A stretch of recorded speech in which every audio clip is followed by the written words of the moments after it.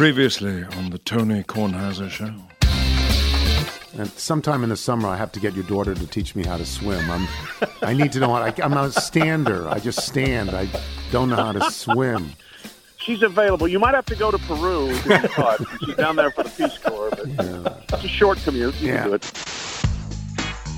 This is General George Washington, and you're listening to the Tony Kornheiser Show. All righty then. We have Chris here today, and Chris at some point is going to talk about things that Chris knows. But first, we're going to talk about things that I'm curious about. I'm assuming we have veterinarians who listen to this show. Not cow and horse veterinarians, dog and cat. Not large animal vets. No. Right. No. Although we may. I mean, you never know. Yeah. But I don't want them. I mean, I want them to listen. But what I'm going to say now household vet. Doesn't apply to them, the question I'm going to ask.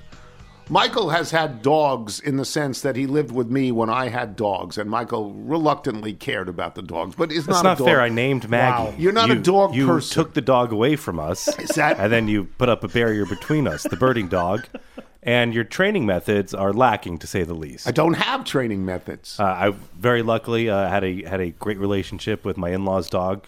No longer with us, Charlie. but Charlie was a great dog, great family dog, great with the kids. Okay, well, our dog isn't. My dog isn't. She's loving My dog loves people. in an overbearing way. But she jumps. She's a jumper. Overbearing. She's a jumper. She's a herder. She does all those things that are her nature.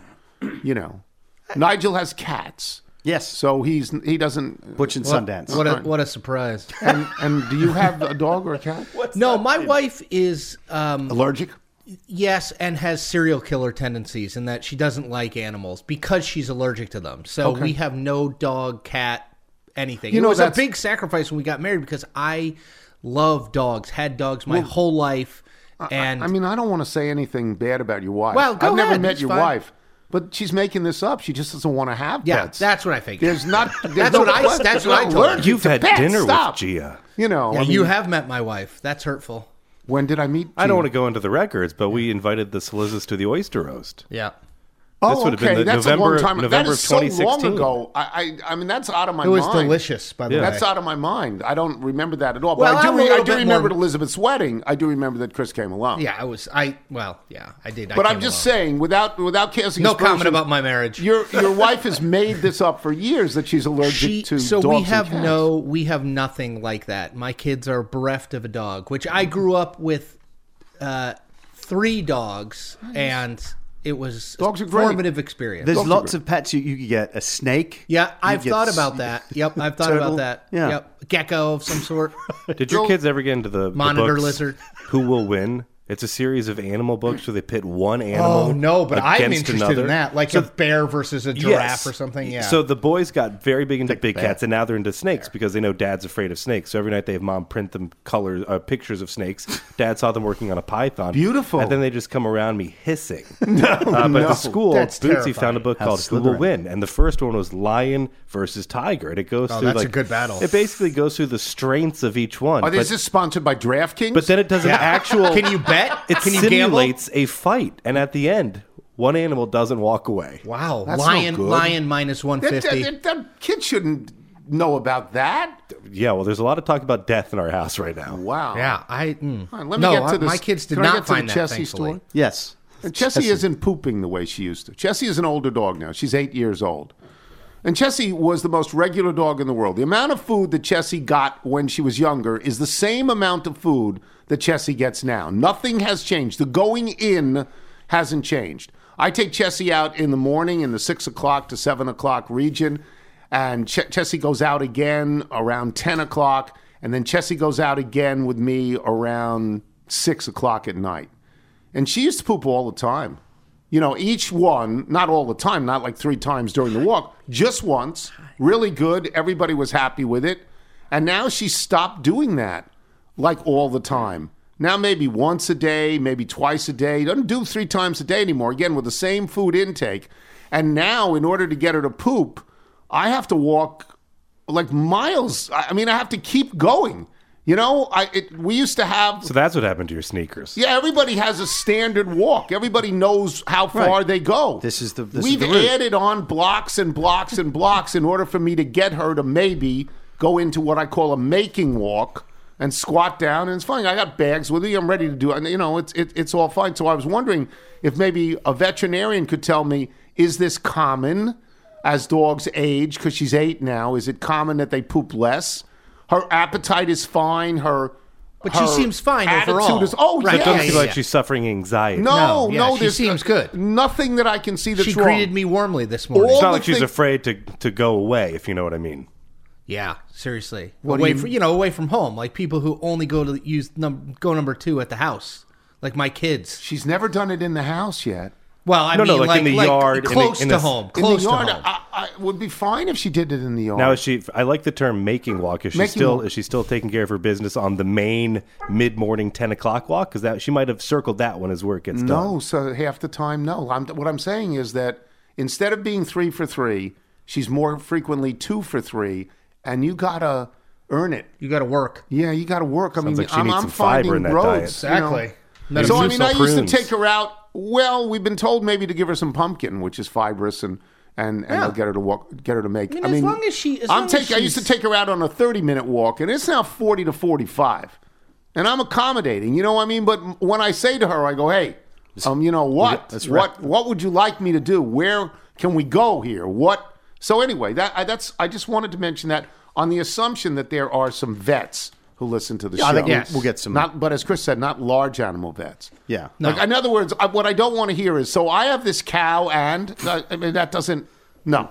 Right. In the moose business. Yeah, we don't want to hear that. And by the way, I should point out on your walk this morning, it was very, very cold. I wore the Lilyhammer jacket. I was going to say, it had to be a Lillehammer jacket. It's turned cold for like 2 weeks, right? it was There's like- no golf. It was like 32 this morning. I think. Windy and 33. cold this morning. I mean, I've got a couple of days off No from wonder she doesn't PTI wanna because of the squat. tournament, and there's no golf. It's too, well, I don't know. Dogs don't care about cold or hot. I mean, my hand Just go was with it, chilled though. when I got my Starbucks this morning. So I mean, we all deal with our own hardships. Yeah. You know? Not all heroes wear capes. Exactly. Well said, as usual, Nigel. From Larry Marshall in Zanesville, Ohio. Thanks for mentioning the TK-inspired coasters on the show a couple of weeks ago. Ours are on the set. Yeah. Yeah. I didn't expect that, and I certainly didn't expect over 100 littles to order sets of coasters. Wow. If you do the math, that's a lot of coasters. Needless to say, my free time is pretty full for the foreseeable future, but I enjoy the challenge. As I was staining coasters the other night, the thought occurred to me, with a sudden rush of orders for such a niche item, I wonder if anyone over at Etsy noticed and asked themselves, who or what is a Tony Kornheiser?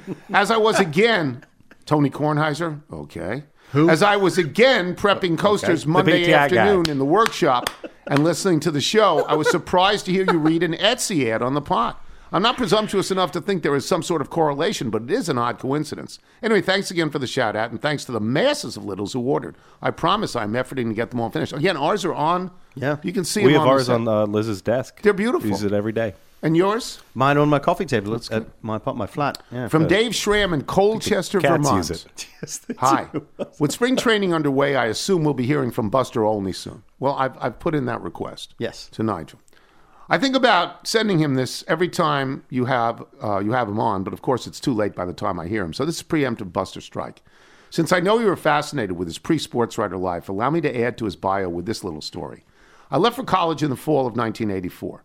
Feeling a little homesick, I called home from the payphone on our dorm floor. Payphone on our dorm floor. Old school. I got my mom, who after a cursory, "Are you okay?" explained she couldn't talk because they were barbecuing.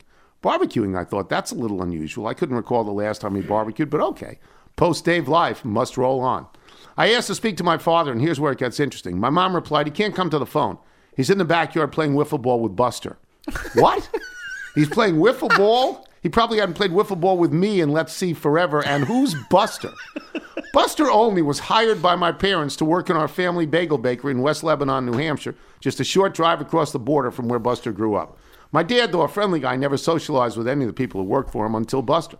Wiffle ball, high school basketball games. My dad had a hand in helping Buster recruit a player to Vanderbilt. Pinball at the arcade. Probably took him for pony rides and fishing, too.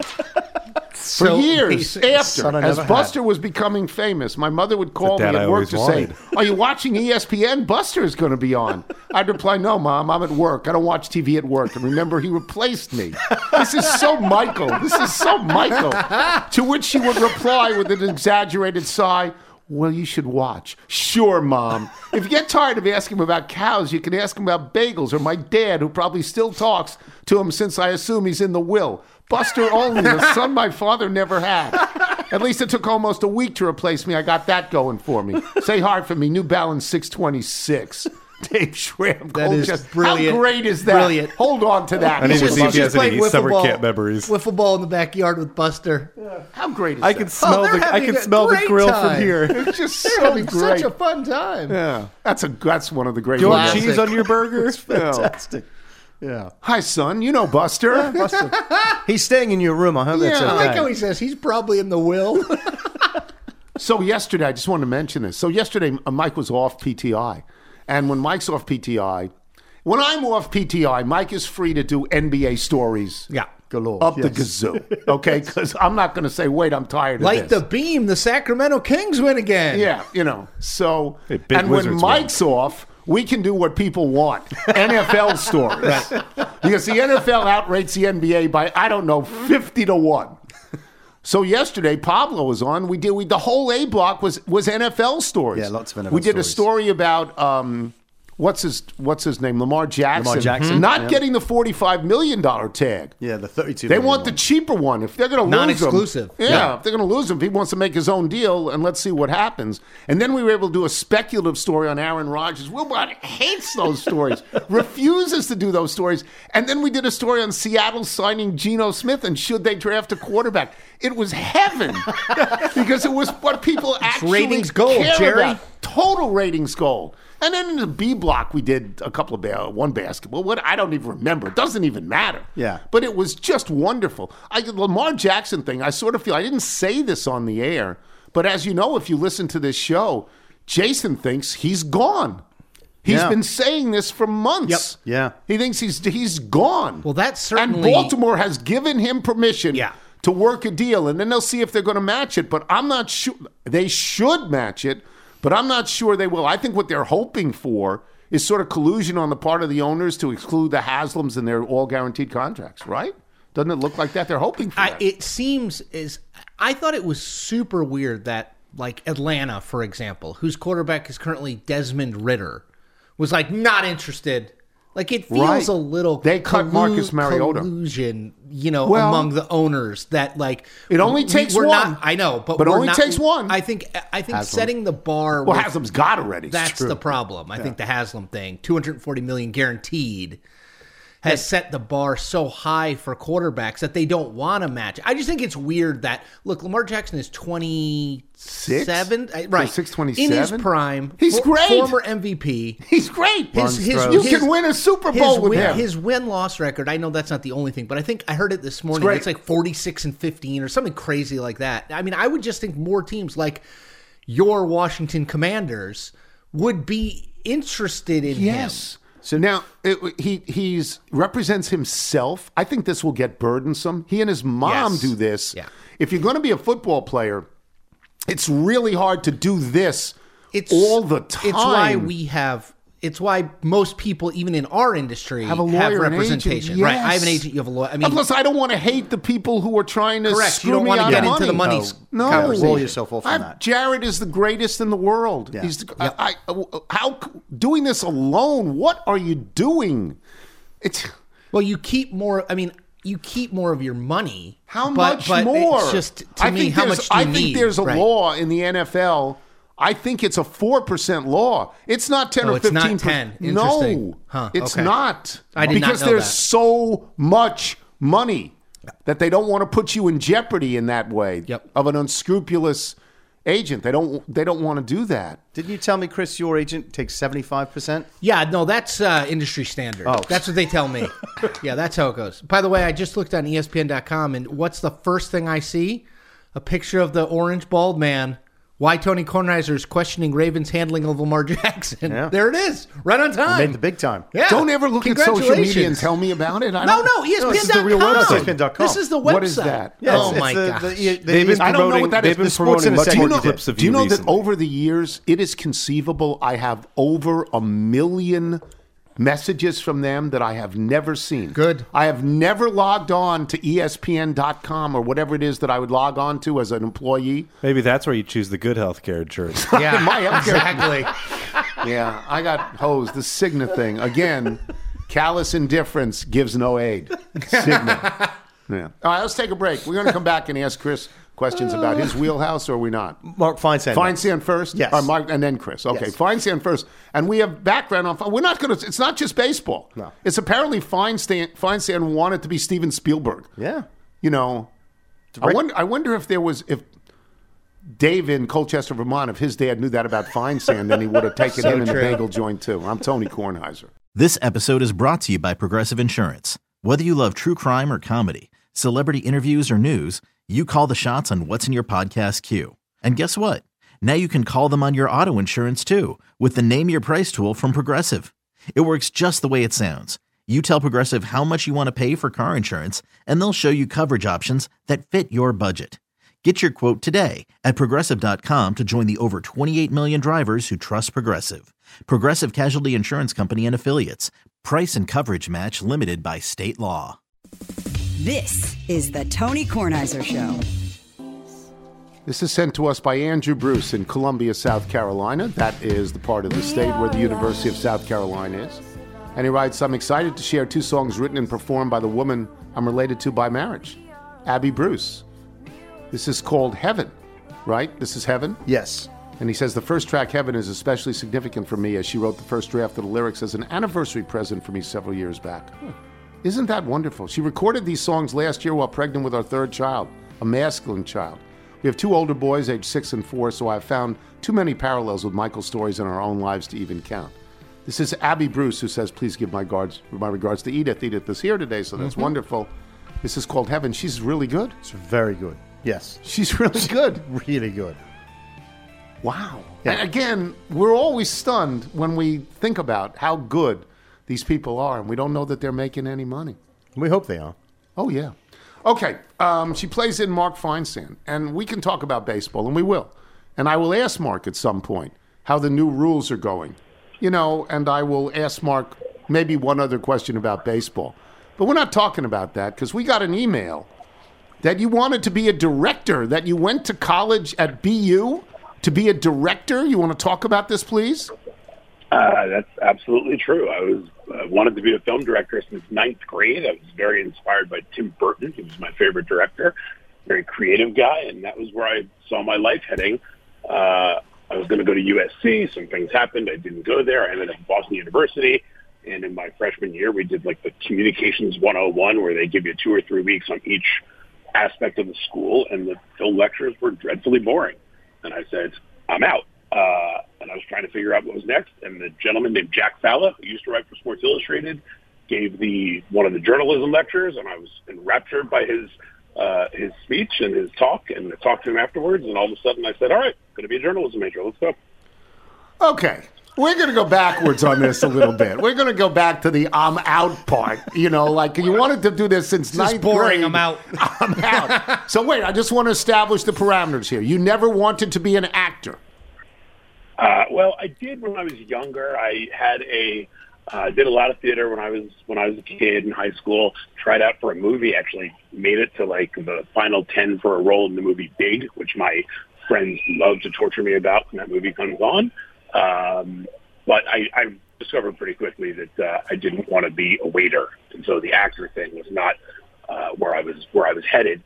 And I talked to somebody at BU after the film lectures, and I said, "Hey, how much of the film curriculum is, you know, all the technical stuff? Because, you know, how much is the creative stuff?" And they said, "Oh, it's probably about 90-10." I said, "Huh." And I just couldn't see myself going through the technical aspects of film. You know, I had thought about being a director as a teenager, thinking it was, you know, well, you go on set and you tell everybody what to do, and you figure out what looks cool, and you make a movie. You know, I was shooting movies on the little Sony, you know, the little mini VHS tapes that you used to have back in the, you know, late 80s, early 90s. I never thought about the big equipment and sort of how difficult directing is. So, you know, I directed some stage stuff in high school, but that was, you know, not very technical. So, yeah, you know, and then I was always a huge sports fan. I did some writing for my school paper when I was in high school, and so I knew I could write a little bit. I said, well, I love movies, but I also love sports, so let's give this a try. It seems like it might be more fun. Okay, well, again, we're going to go backwards a little bit. You wanted to direct films more so than plays. Do I have that correct? That's what you wanted to do? Yes. Okay. I was completely in love with movies. I watched every movie I could get my hands on. I had a gigantic VHS collection of, I would just tape movies off HBO and watch them. And he saw everything I could see in the theater. Big movie would come out. My friends and I may have left school a little early to go catch an afternoon flick. But yeah, I loved movies. Okay. I was, that's where I wanted to. Now, if I'd actually ended up going to USC, maybe I would have stayed in the film thing because I would have been there specifically for that. But this gentleman, Jack Falla, who passed away about 8 or 10 years ago, was a hockey writer for SI and was just a huge inspiration in my life, a huge mentor. And his class, sports journalism class in particular that I took as a junior, really sort of cemented, okay, this is what I want to do. Again, I'm going backwards. I'm going to go backwards. This is like Chuck and Roxy. I'm going to go backwards. Who, by the way, are lovely. Yeah, I don't know. Experience on their podcast. That's how we heard. That's how we heard about great. this. So let me go backwards to this. I can't even imagine being a director. I mean, as I sit here and do this show right now, cannot imagine what it is to be a director. I have great admiration for the Steven Spielbergs of the world that they can do this. What was Mark, what would you say your biggest skill was in terms of directing, where you said, I've got this, so I know I can be a director? Well, I like to boss people around. That was number one. I just, I was interested in the different creative aspects of it, of why is this movie good? Why is this movie bad? And you'd watch something like Goodfellas and see the shot where they're walking through the kitchen and be like, and the Ronettes are playing. Yeah. How did Scorsese think of that and matching up the music with it? And, or you'd watch Reservoir Dogs in the scene where they slow-mo their walk. And I know I'm mentioning some very obvious ones, but as a teenager, you're looking at the obvious ones. I think, just the idea of taking a story, because I wasn't a screenwriter. I never wrote plays. I never wrote, I wrote, I guess, some short movies that we direct, that we did as kids, but nothing that was really good. But I liked the idea of taking a piece of somebody else's work and putting your vision to it. And I did that. I directed One Flew Over the Cuckoo's Nest in high school, which was a lot of fun. And, so obviously you're very influenced by the movie when you're 17, but we tried to, sort of put our spin on it. I don't know if we succeeded or not. I think you'd be better off watching Jack Nicholson. But it was fun. And I liked the whole process of, putting your creative take on something. And so, look, when you're 16, you have no idea what you're going to do with your life. I'm telling that to my kids now. They're both in high school. I don't know. But sometimes you do. I did. I knew. Hey. I was 7 or 8 or 6, and I knew exactly what I wanted to be. And I became that thing. And so, I mean, if I had written for my high school paper, and my teacher at the time, Mrs. Carol Bartlett Smitten, who didn't like me, if she had said, you have no talent whatsoever, I'm not sure I would have said, I'm out. I'm not sure, Mark. I'm not sure that one thing would have gotten me to say, I'm out. Well, it wasn't just one thing. It was a little more digging after those lectures. But what's funny about that is I wrote for my high school paper. I didn't think I was a writer at all. But I had a teacher, and I never did particularly well in English, and I had a teacher named Janice Warner. She was my 11th grade English teacher, and she was the first teacher I ever had who sort of said, you are a good writer. You can do this. Just focus a little more. And people like you. Exactly. And she was the first one that ever made me think, wow, maybe I can write a little bit. And I started writing more for the school paper. So even though I didn't go to college thinking I want to be a sports writer, I want to do this, I knew that it was something I enjoyed doing because I had done it in high school. And, as big of a movie fan as I was and as much as I wanted to do that, sports were always the biggest thing for me. I mean, I was a huge sports fan. Well, you could have been Ron Shelton. You could have written and directed the greatest sports comedies of all time. Yeah, but Ron Shelton had already made those movies. Oh, that's a problem. The next Ron Shelton. You could have been the next Ron Shelton. But why didn't you? Maybe you did. Maybe, and before you said, I'm out, did you ever say, maybe I could transfer to NYU Film School, or maybe I could go somewhere else and pursue this? maybe because I had one bad lecturer at BU, I'm not going to get off this. Did that ever come up? NYU was a non-starter. I grew up in Manhattan, and I was not going to college in Manhattan. Okay. So that was not an option, and USC was very far away. And those are the two film schools that everybody looks at. Right. You know what? It was not as much as me deciding I'm absolutely out on film as much as me hearing these other, hearing Jack Falla speak and talking to him about that business and deciding, you know what, maybe that's where I should be. Like, maybe this is better suited for me. Maybe this is where I'm meant to be. And, I'm not always a believer in, like, everything happens for a reason. But, if they had any other lecturer for the journalism class besides Jack Falla, I might not be where I am right That's now. right. So, that's right. The first book I ever wrote, I dedicated to him. He was a huge influence on me. I went and spoke at BU. After he passed away, they established this speaker series in his name, and I went up and spoke, and it was his son was there. It was really emotional for me. And, Jack was just a wonderful guy, a great writer. He's written several books, a big hockey guy. And, I just think having him, maybe if I'd slept through that lecture that morning, who knows where I'd be, but I was there, and it was great, and here I am. Would you like to direct community theater even now? Could we convince you to do something like that? Well, it's probably been 30 years since I've directed anything, and given the success, and given the, I guess, lack of success that I have directing my own kids, I'm guessing at this point that the directing thing is probably out the window. I just find it interesting that people, I found that story very, very interesting. Well, is there a particular reason, by the way, because your mentor was a hockey guy, and you're a baseball guy. How did you get to baseball? By chance. I was my first couple of jobs out of college were not baseball related. I was a staff writer and assistant editor at Sports Business Daily, which is a sports business trade publication. And then I was at FoxSports.com for a couple of years, sort of jack of all trades, doing a little bit of golf, a little bit of baseball, some New York stuff. And then MLB.com started up in 2001. Yeah. I had a friend who was working there, and he told me, hey, they're looking for a Yankee writer and a Mets writer. And he got me an interview. I actually interviewed for the Mets job first. They wanted more of a Mets fan at the time because it was the first year, and I think the teams were really involved in hiring. I ended up getting the Yankee job despite the fact that I had never covered a baseball team. It was quite an introduction to baseball beat life, jumping into the Yankees beat with Buster Olney and Dan Graziano and all these guys, Anthony McCarron and all these really established beat writers, Ken Davidoff, George King, and it was really intimidating.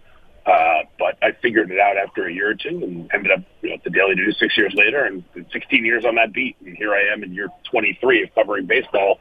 And I was talking to somebody. I was at the Diamondbacks game yesterday, and I was talking to our Diamondbacks writer. We were the beat writers for the first World Series at MLB.com in 2001. And we were reminiscing about that. I can't believe it was 22 years ago. It feels like it was yesterday. So it's going by pretty fast.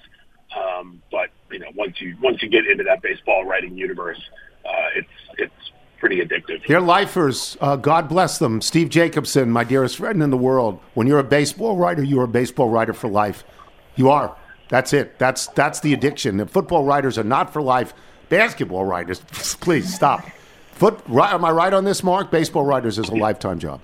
Yeah, and I think part of it is I look at baseball as being the best sport to tell stories, and that's what we do. We want to go out there and tell stories. Look, the reporting is great, and that's what we do. Especially in my job now, I'm trying to find out who's signing where and who's trading who. Yeah. And at the Daily News, we did a lot of work on the PED situation with A-Rod and all those other things.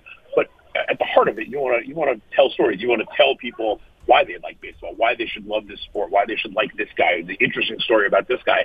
We have more access in baseball. There's more games in baseball. There's more days you're around the team in baseball.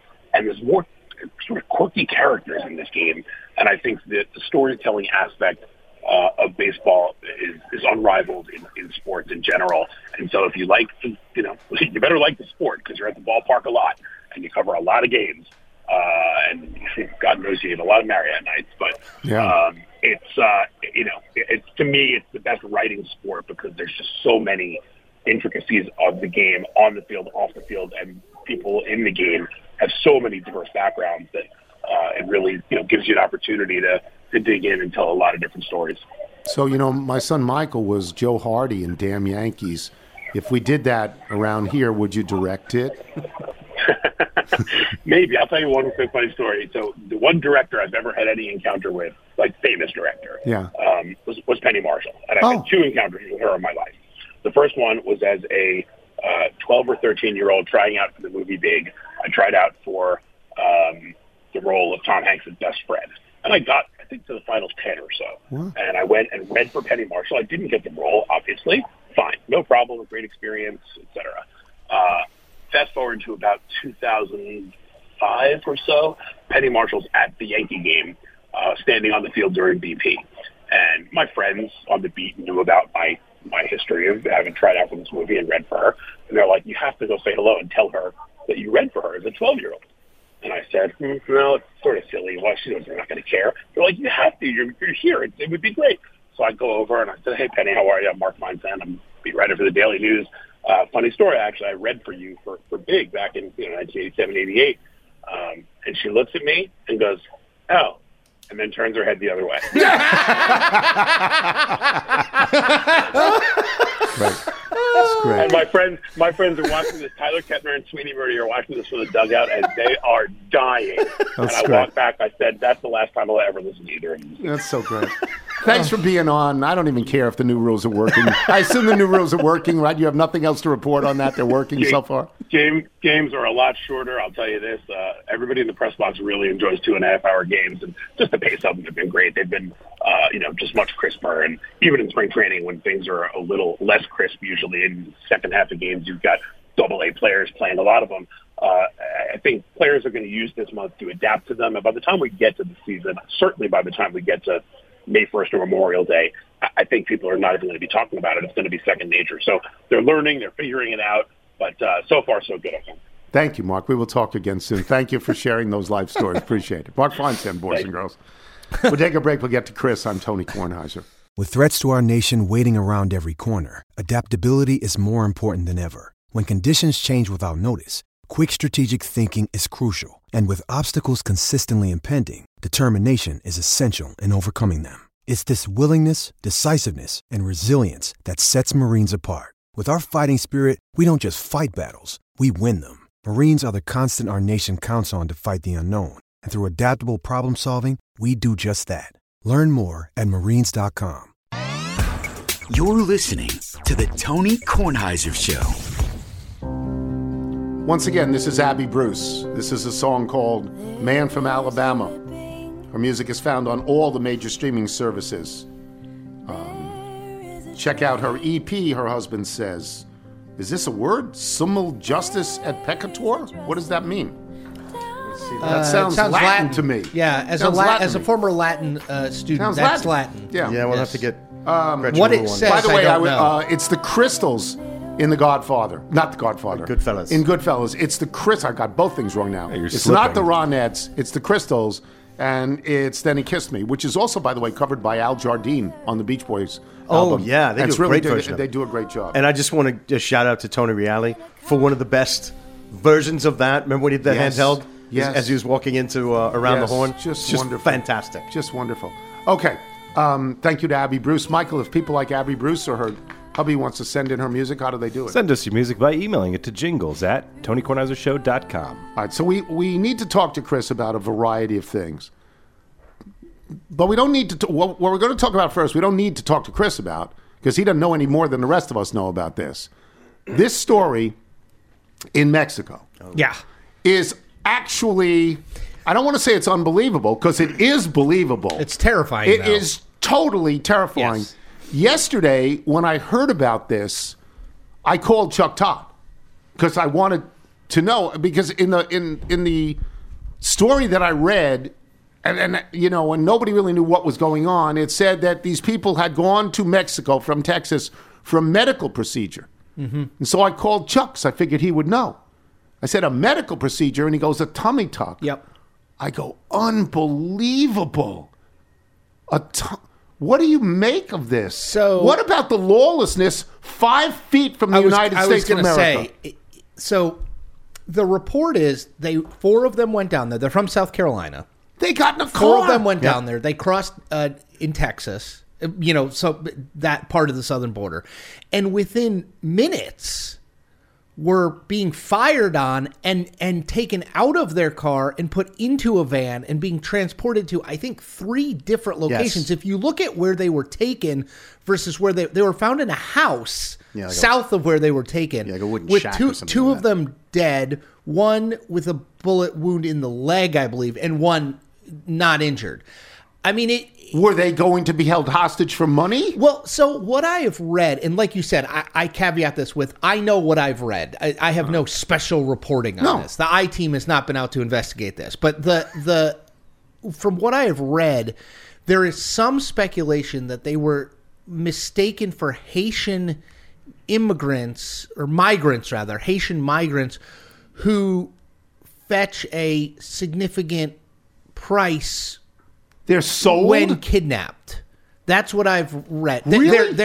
When kidnapped, they get a nice paid return. off on. Right. I know I'm not saying it right, but exactly what Nigel said. And so that is apparently the speculation of why it happened the way it happened. But I mean, it literally is within like a minute of them crossing the border, they were immediately accosted and shoved into a van and taken away. Is this a common practice that people go to Mexico for liposuction? I would assume it's just cheaper there. I mean, I don't know. Is this not unbelievable? Especially when there's there is, I believe, I think it's a level 4 warning from the United States about travel to Mexico. I mean, Mexico is not in a good place right now. I mean, they probably were unaware of this, but there are warnings from the U.S. government about do not go to these places because of the potential for violence. Do you think there are 2 pieces that seem like are confusing too, which is, by and large, are people leaving this country to go get medical procedures at a cheaper rate? And the answer is a resounding yes. And I think this is something that happens worldwide. I had no where idea. People are leaving to get easier access to mostly elective surgeries. Yep. And then the second piece would be how quickly they're able to surround this car. And you look at it going, well, it's like a military operation. How much messaging is there that says stay away from Americans because we'd like to keep attention as far away from us as possible? Yes. And that's where there seems to be this. That's to the confusion point. When you're going across the border, don't you have to go across the border at what we call a border crossing? Aren't there like gates and things?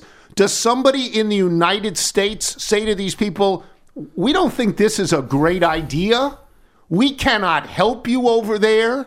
And we think that you're in some sort of jeopardy. This is not like going to a resort or a cruise, right? This is a different situation. Right, but not everything is like the Tijuana checkpoint that you're thinking of. And I think Chris might have a better experience with this just because he sees every year how vast Texas is. Yeah, I mean... and this is something that was coming to our attention. We were, years ago, we were talking about the wall, and you just think about how much space you're trying to account for. But you look at this area, and you'd always have these communications about like, hey, here's the best places to visit if you're going over the border just to get a cheaper meal or to get a different type of food.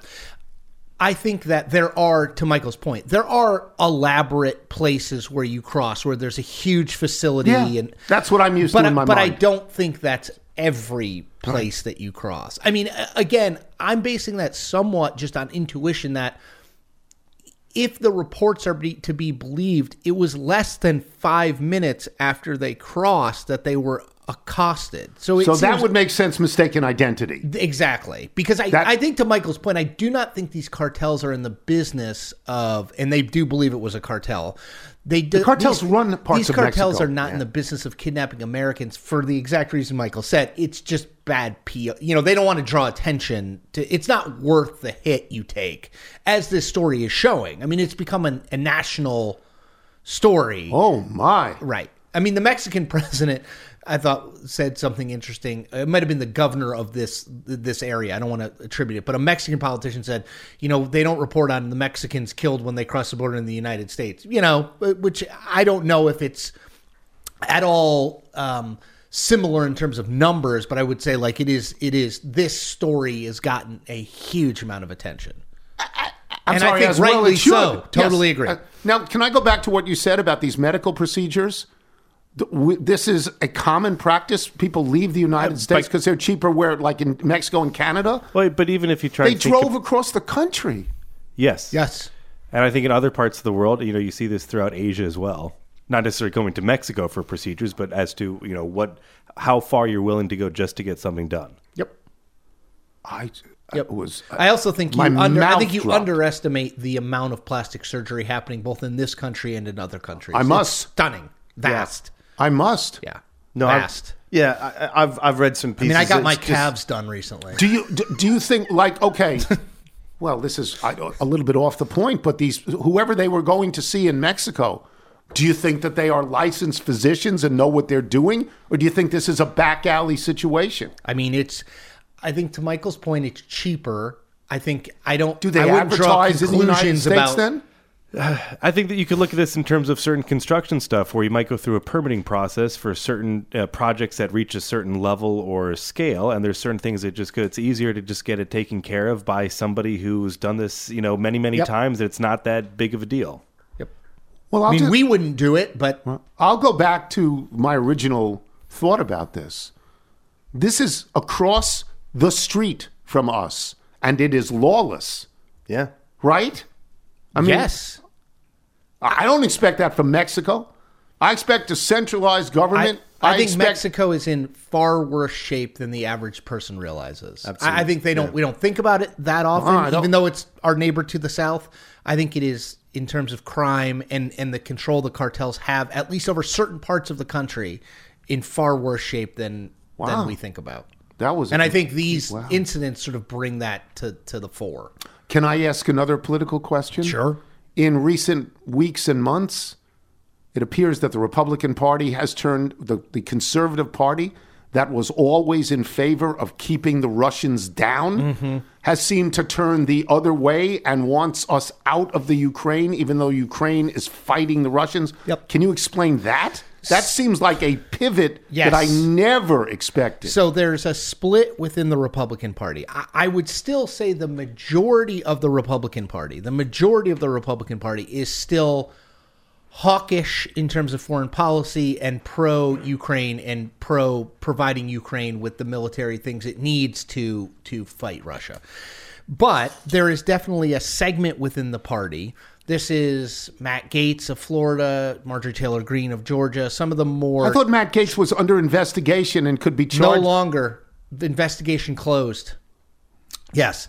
The more Trumpy elements of the House Republican Party are now essentially saying, J.D. Vance, the new senator from Ohio, has said some of this, like, we need to spend money on this country. We need to stop spending money on foreign wars. Ukraine is very far away.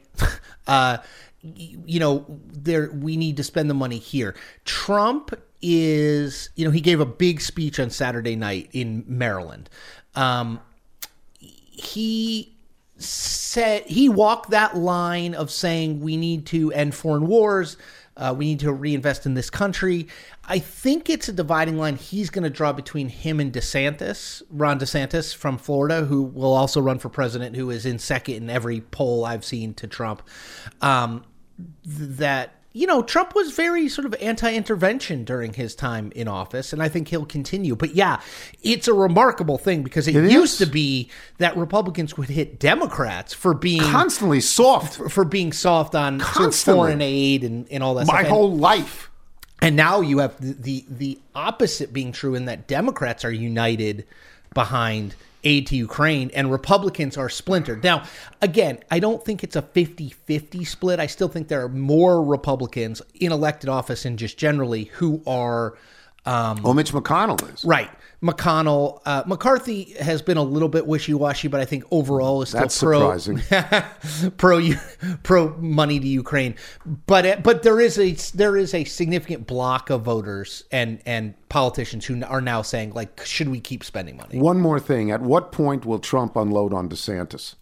I mean, I think he already is in certain ways. So again, the speech he gave over the weekend, he didn't mention DeSantis.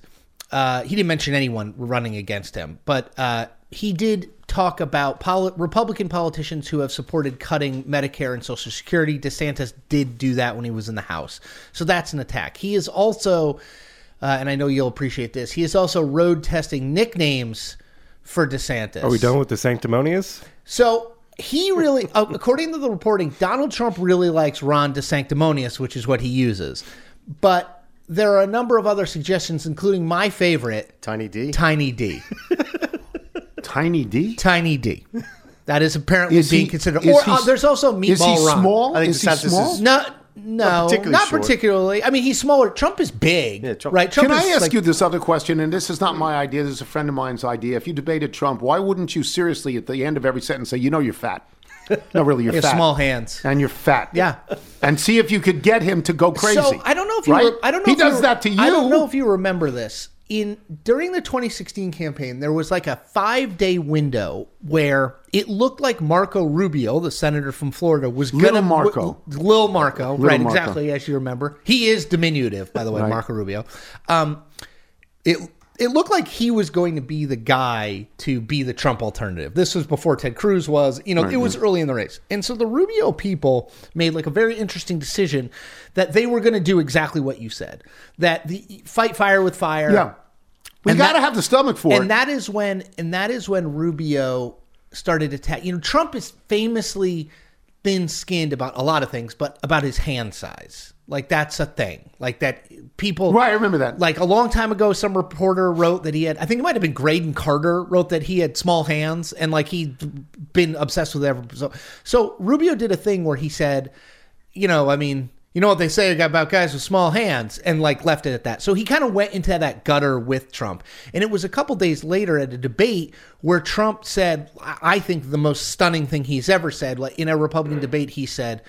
There's no problem that my hands are normal and there's no problem down there. I guarantee you. I mean, he said that in a debate. I remember that. Yeah. In a Republican presidential debate. But what wound up happening was it kind of... In all fairness, did that also happen in the Lincoln Douglas debate? It's so true, yes. Douglas questioned Lincoln's manhood, yeah. Yeah. That rebounded, boomeranged in a really negative way for Rubio. People were like, oh, Rubio's getting down in the mud. Like, people have a different have to get standard. in the mud. But people have a different, they judge Trump by a standard, a much lower standard, than they judge anyone else. And that is the problem. It's like, when you get in the mud, he doesn't get it on him, whereas you get it all over yourself. Like, people have tried it. It just hasn't worked. So I kind of generally agree with you that, like, why not just go at him? But if past performance is indicative of future results, it might not work. It would be fun to see. I know. We'll take a break. We'll come back with the email and jingle. I'm Tony Kornheiser. I'm Mark Chapman. Welcome to the Planet Premier League podcast. Each week, Cesc Fabregas, Nader Manua and myself talk all things Premier League. As a player, you don't have time to talk. No. You don't have time to make a plan. You just need to deal with wave after wave after wave. We watched Coach Carter, and he said, afterwards, the game's just about doing this for your teammates. And I remember looking around halfway through the film, and half the squad was asleep. Planet Premier League.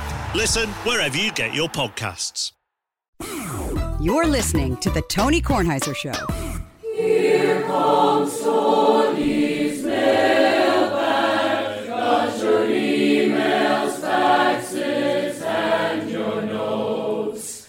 Here comes Tony's mailbag. Gonna read some for all of you folks. Cane Bay High School. It's lovely. So evocative for me every time I hear it. I love it. Do the Bethesda Bagel ad for us. Bethesda Bagels. We got the bagel sandwiches today. We're always happy about that. Yes. You can get them too. Just go to BethesdaBagels.com for the location in the D.C. area nearest you. Then pop on in and you will be thrilled, my friend. That'll just about do it for us today. Before we get to the mailbag, let me just say love. Love is strange. A lot of people take it for a game. Once you get it, you never want to quit. No, after you've had it, you're in an awful fix. Most people don't understand. They think loving is money in the hand. Your sweet loving is better than a kiss. When you leave me, sweet kisses I miss. That's either Peaches and Herb or Ian and Sylvia. It's one of those Mickey two. and Sylvia. Mickey and Sylvia. Mickey and Sylvia, yes. Yeah, not Ian. Ian and Sylvia is somebody else. Mickey and Sylvia. Ian and somebody. Yeah, I think so. Was that song in that movie you love? Jennifer Grey, is it Dirty Dancing? Yeah, it's Dirty Dancing. I don't know that it was in there. Okay. Thanks to our guests, Mark Feinstein and Chris Saliza. This is a fun show. Thanks to our sponsors today, Policy Genius, HelloFresh, Simply Safe. Remember, you can listen to us on Apple Podcasts, Spotify, Google Play, and Odyssey. Get the show through Apple Podcasts. Please leave us a review. I've got some old ones here from Dan Navin. Cara Cara oranges were on sale at my local grocery store for $2.99 for 3 pounds a bag. 3-pound bag, not as tasty as Haagen-Dazs, but a little healthier. Thinking on sale, I'll give them a try. As I walked downstairs on Sunday, the woman related to me by marriage said, "Don't buy those Cara Cara oranges again. They are a pain in the behind to peel." My reply is, they taste good. Her reply is, not as good as the ones that are easy to peel. My reply is, Michael likes them. Wife's reply Kevin is, likes them. your Kevin. brother? Me? No, Kornheiser. Slight shake of the head. Don't buy them again. Next time I will purchase the Haagen-Dazs. I judge any orange that you can't peel in one single piece. Oh, that's good. From Bill Masters, you got to see Elvis. It's a tribute to the music that was a soundtrack of your life. You will enjoy it, trust me. Full disclosure, my wife Gail Berman is the producer. It took her 10 years to make the movie. I would like to be the official spouse of an Oscar nominee on the Tony Kornheiser Show. Sure. P.S. Ask Peter Melman about Gail. Melman will listen to this and he'll tell me. Sure. From Greg Thomas in Cincinnati. The many memories of Howard Johnson's in Galena, Ohio, has stirred memories of my growing up in Columbus, Ohio. My first job was in the laundry at Howard Johnson's on Route 161 in North Columbus. I was 13 years old. I made the minimum wage at the time, $1.25 an hour. Summer before my freshman year of high school, and I blame this job for my propensity to avoid manual labor. To say it was hot would not come close to describing working in a windowless, no air conditioning room with industrial-sized washers and dryers constantly running. And the things guests did to the towels and sheets. We never came close to the restaurant and the ice cream. My memories of Galena are much better. Galena was home to Black Hawk Golf Course. At one time was ranked in the top 10 public courses in Ohio. My father played there every Tuesday in his company's golf league. Every once in a while, he would take me along as his caddy, and I would always caddy for him when they held their championship on a Saturday. As I got older, we would play together, along as my two older brothers. He was not a good golfer, but he taught me the etiquette of the game, replacing divots, repairing ball marks, etc. We played as often as we could until he was unable to make it around the course.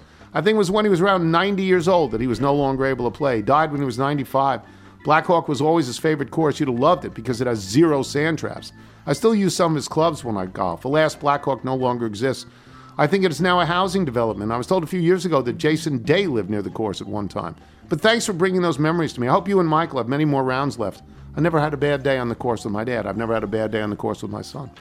From Matt Mark of Damascus, Maryland. The story of Tony's dad saving styrofoam made me want to share a story about my mom. She grew up on a small dairy farm about 20 minutes outside of Wilkes-Barre, Pennsylvania. She was the youngest of 8, born during the Great Depression, and lived through rationing during World War II. My parents built a house on a lot at their farm. I think that because of that upbringing, anything that could possibly be useful didn't get thrown out. That included the disposable cups from fast food restaurants used if we went to pick raspberries, straws, why buy new ones, and egg cartons, a lot of egg cartons. When I had kids of my own, their elementary school art teacher sent a list of items she wanted to use in art class, asking for parents to get them for her. Egg cartons were on the list. I said, I can hook her up with egg cartons. On my next trip to my parents' house, we filled up the back of the minivan with 3 floor-to-ceiling stacks of egg cartons that accumulated in the basement over 40 years. Mom was happy that someone could use them. I've inherited some of that mentality, but not to the extent of my parents. My kids won't have to deal with egg cartons accumulating in the basement. From Chris in Raleigh, North Carolina, but he's currently in Amsterdam. As a present to the woman to whom I'm related by marriage has taken me to London, Paris. We are now in Amsterdam. While here, one of the places we went to visit is the Tulip Museum. Yes, the Tulip Museum, which as a former writer and someone who lives on that side of the street might be interested to know, is a block away from the house Anne Frank hid in when she wrote her diary. As we're walking through the museum, there is a slideshow in which they tell the story of the rise and fall of tulips as a currency, at which points I said out loud, like crypto, to which my wife gave me a look I can only believe was the same what a rum-dum look Carol gave to you when you introduced her as your sister to Jacqueline Smith. From Dave Berman in Kenosha, Wisconsin. When I was in high school, I took a psychology class, and one of the chapters was on operant or operant conditioning. We had a Skinner box and a white lab mouse that was learning that hitting the lever led to the food being dispensed. Each weekend, a different student had the chance to bring the mouse and the box home with him or her. When it was my weekend with the mouse, I brought it home and I kept it in my bedroom. You can imagine my horror when I came back from soccer practice on Saturday and found that Ichabod, our cat, had gotten the cage open and ate the mouse. A cat's going to cat, right? Yeah, that's what cats Anyway, do. I did what any responsible, almost adult would do. I rode my bike to the pet store, bought the closest looking mouse to the one the cat ate, and kept my mouth shut when the class questioned why the mouse had somehow regressed in its learning. Until this email, I've never told a soul. Given that was over 40 years ago, and I don't know of any classmates who are littles, I'm probably in the clear, right? It's a scientific method. Great. From John Shackelford. I'm a longtime little from the village of Mer Rouge, Louisiana, a small farming community in northeast Louisiana. The Mer Rouge State Bank is the smallest bank in Louisiana, but has all the services you need. If you call, a person will answer. You can even have the president's cell number. Your money is safe there. While they do make loans to farmers, they don't make loans to restaurants. Too risky. And from Gordy in San Diego. If we're talking about favorite rivers, and this is a long time ago, this is last August. If we're talking about favorite rivers, I'd have to say that I'm partial to a particular body of water that's typically visited in the middle of the night while you're walking in your sleep. The only issue is the river is wide and it's too hard to cross. On second thought, maybe Billy was talking about the Susquehanna. If you're out on your bike tonight, everyone, as always, do wear white. Why do I want to puke?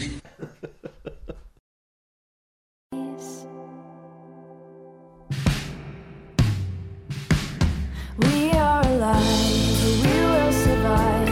Locked in this iron sky, you and I. We are alive, we will survive. Locked in this iron sky, you and I. We will survive.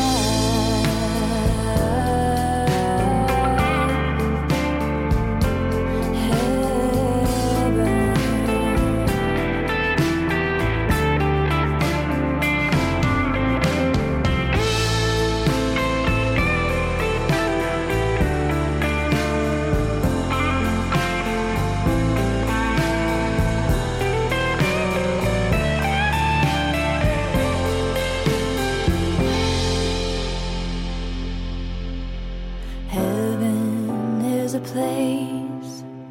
Heaven is a place.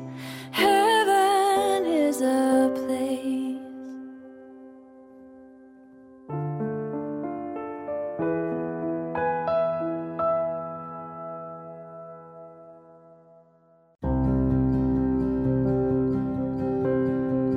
There is a ripping.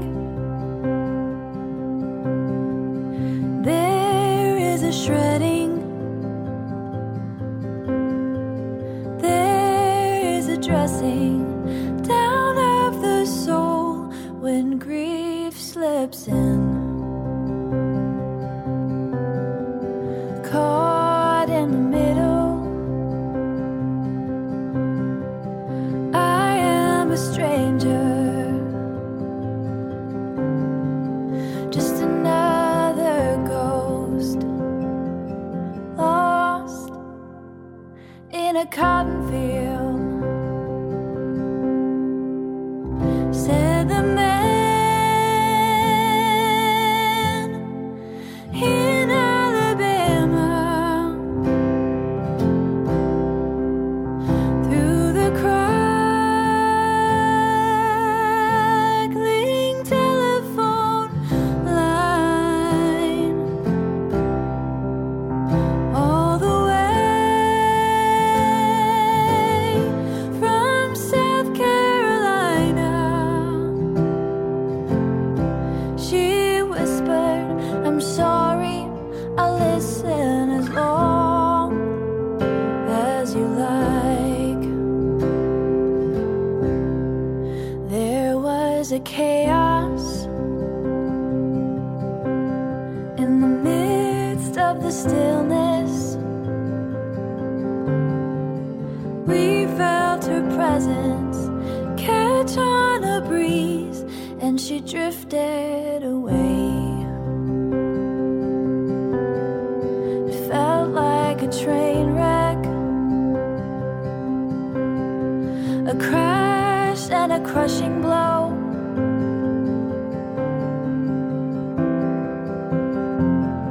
There's really not much else to tell. Said the man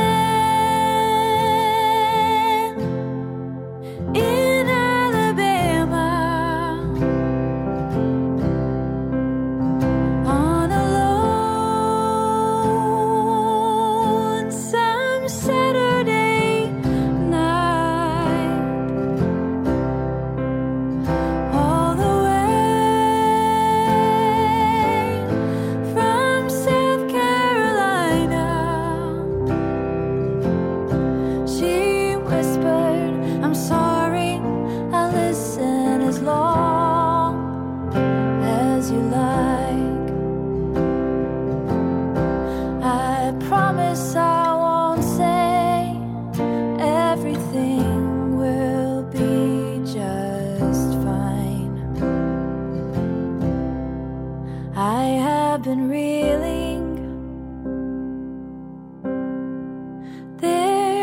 in a feeling of wheeling and dealing.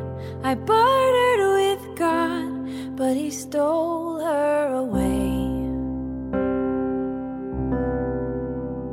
Said the man in Alabama, as he sank